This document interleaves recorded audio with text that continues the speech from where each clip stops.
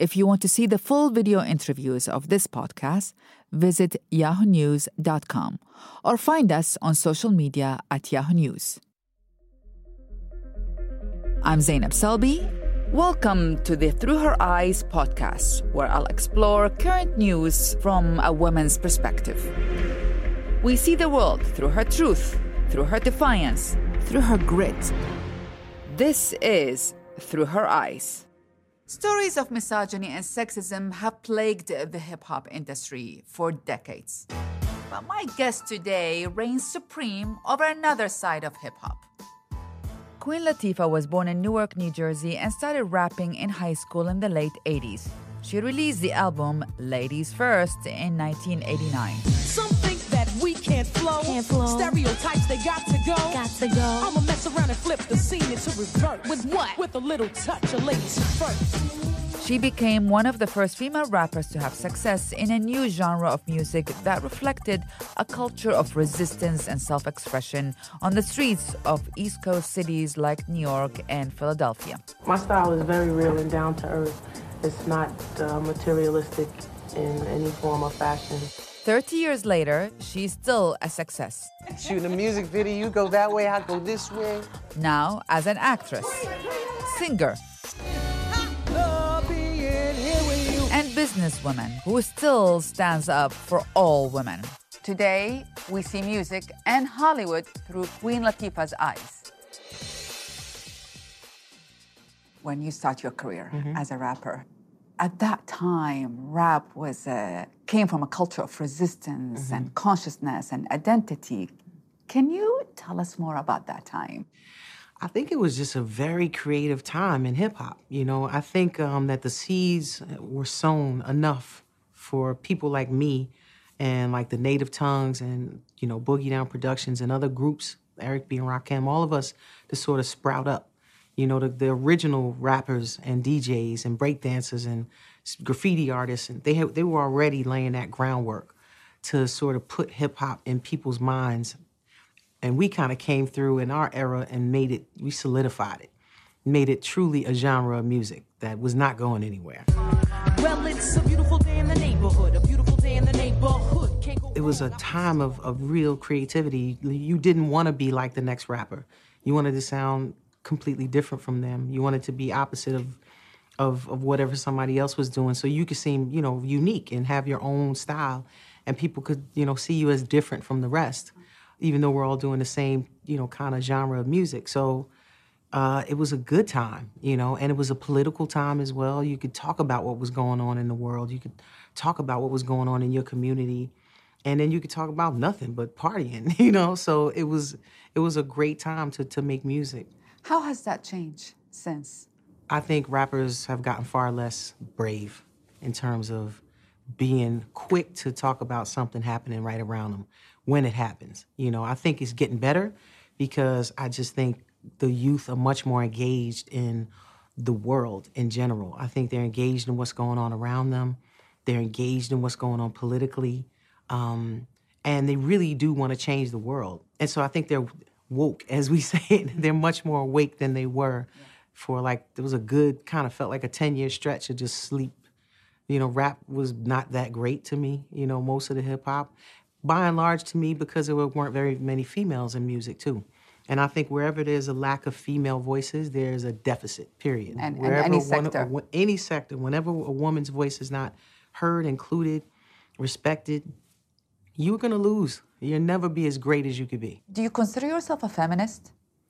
I consider myself my mother's daughter.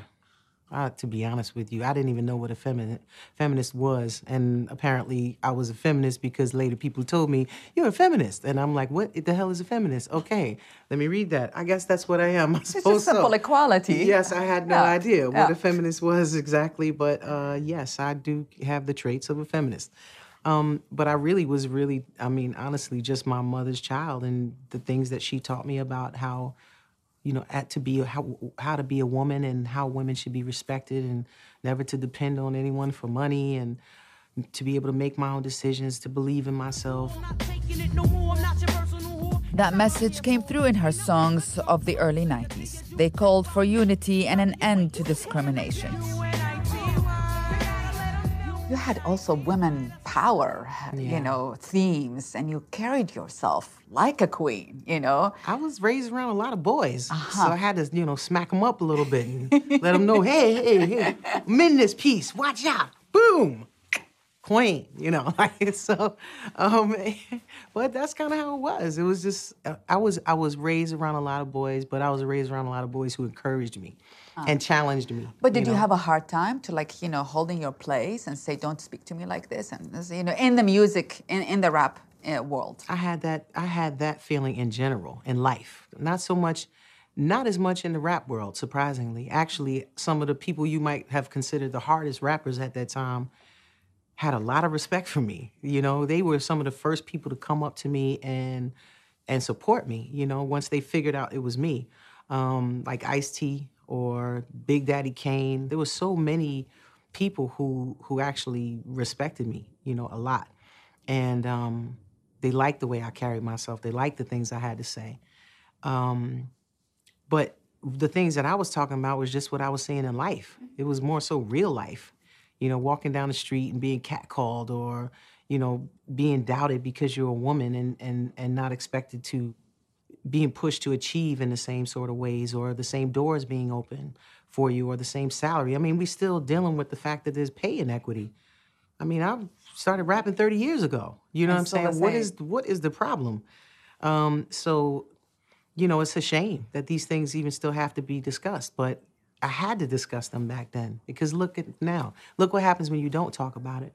It never changes. Music actually generally is now associated so much with misogyny and sexism. Yeah. How did that happen? Why did that happen? I can't say overall why this has happened. There's a lot of things that I think have contributed to it, but... Such as the fact that radio stations are not owned by mom and pop places in their own communities, that they just got bought by big corporations and... the DJs didn't get to play the music that they wanted to play as much anymore. They got lists that they had to play. I mean, we barely have R&B stations here in New York. We used to have a lot of them when I was growing up. But if nobody really cares about your community, they don't really care what's being said on the radio. I mean, there's things that are being said on the radio that I'm shocked at. And I never felt like it was right to say that stuff on the radio. Like what? Like curse words. I don't think you should be able to say certain words on the radio. This is for mass market, and kids listen to it. And I think kids should earn the right to hear curses like the rest of us. They shouldn't just get them for free at a young age, damn it. This is called rites of passage. You gotta earn this stuff. That's true, actually. We just giving every kid, everything. They're babies. They don't know how to handle that stuff. So they just incorporate it into their lives. And, I just think that there's always been an avenue for people who are different and creative to be able to get their things through. And so there was always an encouragement to try and do something different. And not do something cookie cutter. So when only the cookie cutter stuff seems to get through, people start thinking they only can make that to be successful. And you gotta understand, this is economics. I didn't just get into hip hop to make music. I got into it to change the economic future of my family. So when you got money involved in this and you got people who wanna get education and better houses for their family, get out the hood, to actually own a house instead of renting, or put food on the table, you're doing what you gotta do. And so it kind of hinders you from maybe feeling the courage to express yourself because you feel like somehow that might be taken away from you. But I think because of the internet now and because of different avenues and platforms to put your music out, it's gotten a lot better and people have gotten a lot more brave because they can establish themselves like that from the beginning and they can still get millions of followers. So it sort of starts with resistance and then it takes a dip, and now you're saying there's actually a rise in that freedom of expression and creativity. That's good. I do. That's cool. But it has to be across the board. I think people are influenced and it goes back and forth. Life imitates art, imitates life, imitates art, But there was also a lot of silence around that sexism and misogyny. I mean, and like the documentary on R. Kelly. Why is that silence, you think? It's called money. The love of money is the root of all evil. And that's just the reality of it. People saw R. Kelly as a cash cow, and they didn't want to give up the cash. So they ignored what was going on. And he's not the first, and he won't be the last. Whenever there's money involved and people are greedy and they want to make money, and they learn to look the other way on a lot of things. You know, I haven't listened to his music since I saw that tape, because it was clear to me. And I'm like, damn, you just messed up my whole catalog, man. I used to really enjoy some R. Kelly music. He makes great records. Nobody could take that away from him. But So you talk about our complicity, in being seduced with the money and the power that people sow things and stay silent. I mean, and people love who they love, and they don't want to.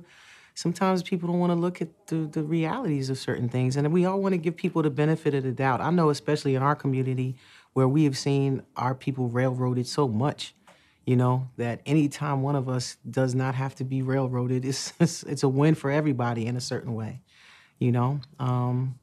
But, what's real is what's real. What's the truth is what's the truth.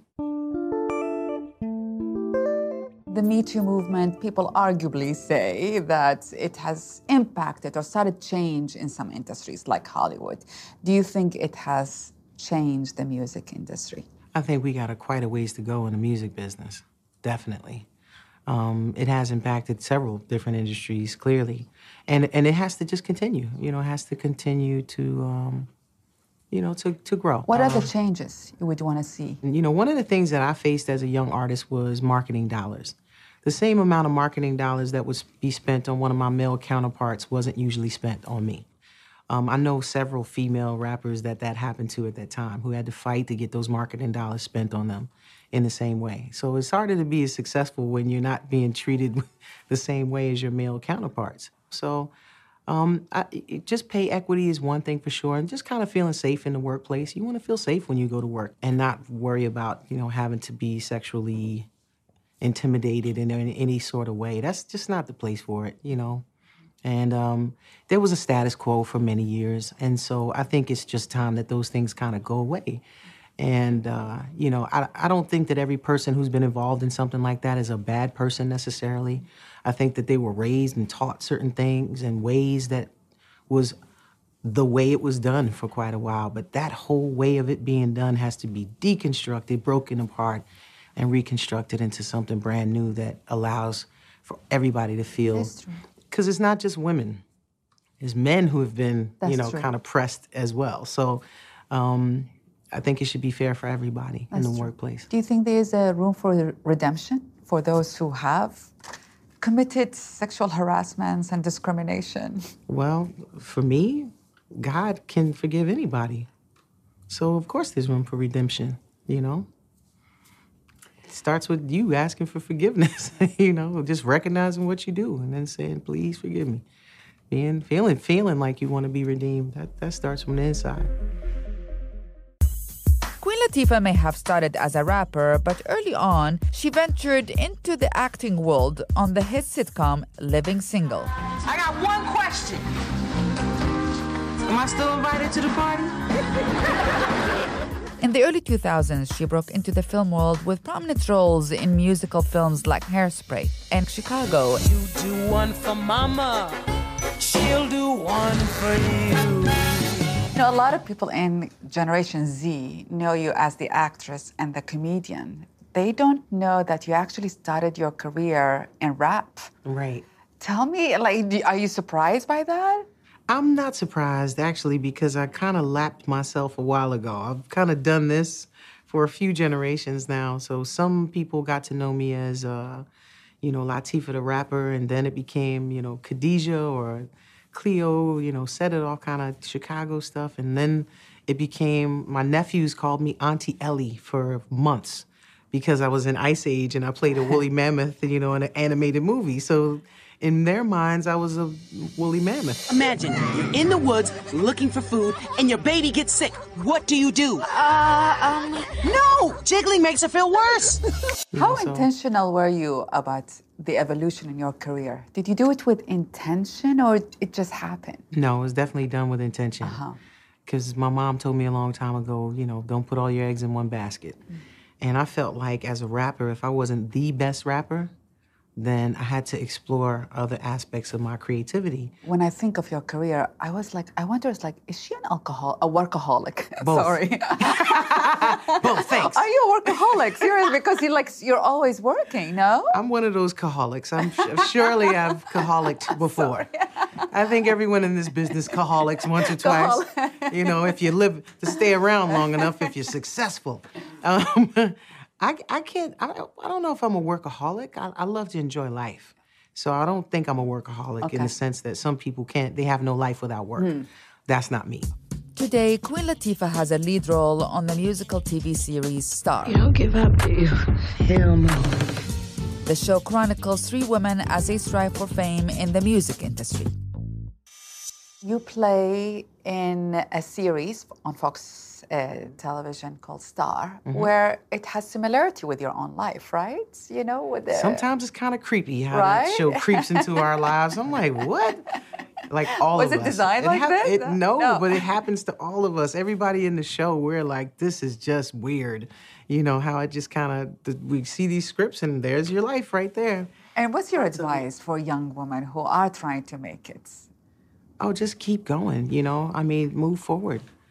You know, you have to be courageous to accomplish your goals. There are times when you will have to stand alone, and because you believe in yourself, even though people don't see it yet. And then you surround yourself with people that are moving in the same direction. You know, drop anybody who's a negative naysayer. You don't need them in your life. You know, there's a thing called constructive criticism, but then they're just negative people. That's true. Who always have something negative to say. Every time you tell them you want to do this, they're like, oh, you're never going to do that. That's impossible. You know what? You're never going to do it, so you can't see me doing it. Now, 48, Queen Latifah is championing a new cause, encouraging women to pay attention to their mental, physical, and emotional health. Let's talk about mental health. People are crazy. Mental health. Thank you. Drop the mic. Is that a politically correct word to say people are crazy? No, but does everything have to be politically correct? Well, why this is important for you? Why this work is important for you? Listen, mental health is very important. You know, it's like one of the giant elephants in the room of the world, you know? And definitely here in America. But it's also about your emotional self, your mental self, you know, your body and your mind, not just one. They all work in concert. And a lot of people really don't check in on themselves the way they should. Now, within the mental health, because suicide has gotten so much attention the last couple of years because so many celebrities, you know, committed suicide, from Anthony Bourdain to Kate Spade to, you know, Chris Cornell. I mean, so many. What are we missing? I think we're missing one of the things, which is that a lot of people are walking around dealing with some issues. And I think we need to not take those things as a joke. It's difficult if someone's not really opening up and telling you what's going on with them. A lot of people, like I said, are walking around bearing these burdens by themselves, and they need to open up and share that with somebody. But it's beyond just Chris Cornell, who I love, and Anthony Bourdain, who I love, Kate Spade. It's the kids. It's the police officers. It's the wives and the husbands. It's the domestic situations that turn into these things. There's so many things going on, but, you know, we have to kind of open up and talk about it and create a dialogue about it and not make mental health this scary thing that we're not dealing with. You know, we need to devote money towards it, you know, and make sure that we're actually addressing these situations because, you know, people need help and they should be able to get to it without it being a problem. And within, there's so many also documentaries recently about celebrities actually struggling. How did you deal with fame and staying sane? I'm very, very blessed to have family around me. You know, it'll be almost 1 year since my mom passed away, but I've had my mother in my life my entire life, and she's always kept me grounded. And my father, my family, my friends. And we were always more important than this business. That's always been more important to me. So I've had people around me who pat me on the back when I do a good job and pull my skirt when I'm not and say, hey, you all right? What's going on? So they keep me grounded, you know? And I check in with myself. You know, if I'm doing something that's gone too far this way or that way, I say, hey, man, maybe I need a break or maybe I need to take it down for a second. I'm going too hard. I need some rest, you know? But we work, I don't think people really realize how hard we work in this business. They think maybe it's all glamorous, but and what you see, it took no time to make happen. But I work at least 12 to 14 hours a day. But add to that some family drama, and add to that the fact that you're going through it with your boyfriend or your girlfriend or your husband or your wife. And add to that you're a superstar or you're famous, or people, as soon as you go to the grocery store, you got a camera in your face, a phone in your face. You can't really go anywhere without somebody saying, hey, how you doing? Can I take a picture? And you can't even think straight at that moment. Now add more to that. Now put more on top. Now put some more on top. Because guess what? I'm famous. My face is known. I can't take my face off and go to the grocery store. So it's not surprising that you see a lot of celebrities or famous people go through the issues that they go through. So you're actually saying we have to be compassionate, with celebrities, God forbid someone would be compassionate. Remember that? Remember compassion? Dag. Remember, everybody has a hard day every once in a while. How about that part? But you've also gone through a lot of loss. I mean, not only the loss of your mother that you talk about, but your brother. In your darkest hours, where do you go to keep yourself? I go to God. That's the only place to go in the darkest hours when you're alone. Who do you go to? There's nobody around when it's just you, except God, And so for me, I've always had that connection since I was a little kid, and on your own. And music, music is a place that I can go to where it just. On my own. And plus, I allow myself to have a good cry. I don't have a problem going somewhere and falling all over the ground and letting it all out. And then I pick myself up and dust myself off and, That's a healthy way you're expressing it. And then here we go. Yeah. Queen Latifah's latest venture has little to do with film or music. Instead, she's using her business skills to invest in her hometown of Newark, New Jersey. Her hope is to help revitalize the city's struggling infrastructure. Let's talk about New Jersey, because you are doing a housing project in here, a $14 million affordable housing project. A portion of it is affordable. The rest is market rate. So tell me, but because you invest back into your community, basically. Yes. Tell me more about that. Well, I grew up in Newark, New Jersey, in Irvington and East Orange, which are two cities that border Newark. We from Newark have always seen its potential. Its potential has always been its people. But as a city, it's a great place, a great location, and we want to see it be what it should be. New Jersey also have a presidential candidate, Cory Booker. Are you especially excited about Cory or any presidential candidate? What kind of question is that? You mean give me anybody but the president? Is that what you're saying? No, Cory Booker is great. Cory is great. He's been a resident of Newark, living in Newark, and he sees the vision. And I think he has a vision for what America should be, So I definitely support him running for president. He should. Why not? What issues that we should all pay attention for? I really feel like America will never be as great as it could be until we really deal with the truth of our racist attitudes. And we have to face that, because nobody should be able to come along and pick us apart based on race. Definitely another country should not be able to infiltrate our elections, our social media, to pit us against each other and pick us apart based on race or gender or class. We need a real lesson in humanity. We need a real education. People need to be educated, because they need to understand that we have all contributed to the success of the United States of America, that it would not be what it is without Africans, people of African descent. This would not be the rich nation it is without the hard work of slaves. But not just slaves, but people who actually designed and contributed to things like, heart bypasses or the lights that you use to stop and go every day. Black people invented that. And we all have a place here, and this is a big melting pot. And when we help each other out, we're so much stronger. But if we don't deal with how our whatever issues and animosities or history, we got to clear that out. That's the mental health of this country that we need to deal with. And then we'll be all right, because we'll be able to withstand anything. And we'll be much more compassionate to the rest of the world as well. You know, we're America. We got to act like it, you know? That's my slogan. We're America. Let's act like it. Thank you. Thank you it very much. has been a pleasure. Likewise. Thank you. Thank All you right, so much. Thank you. We hope you enjoyed this episode of Through Her Eyes. For more thought-provoking interviews, subscribe to our podcast. You can also watch the full video interviews on yahoonews.com.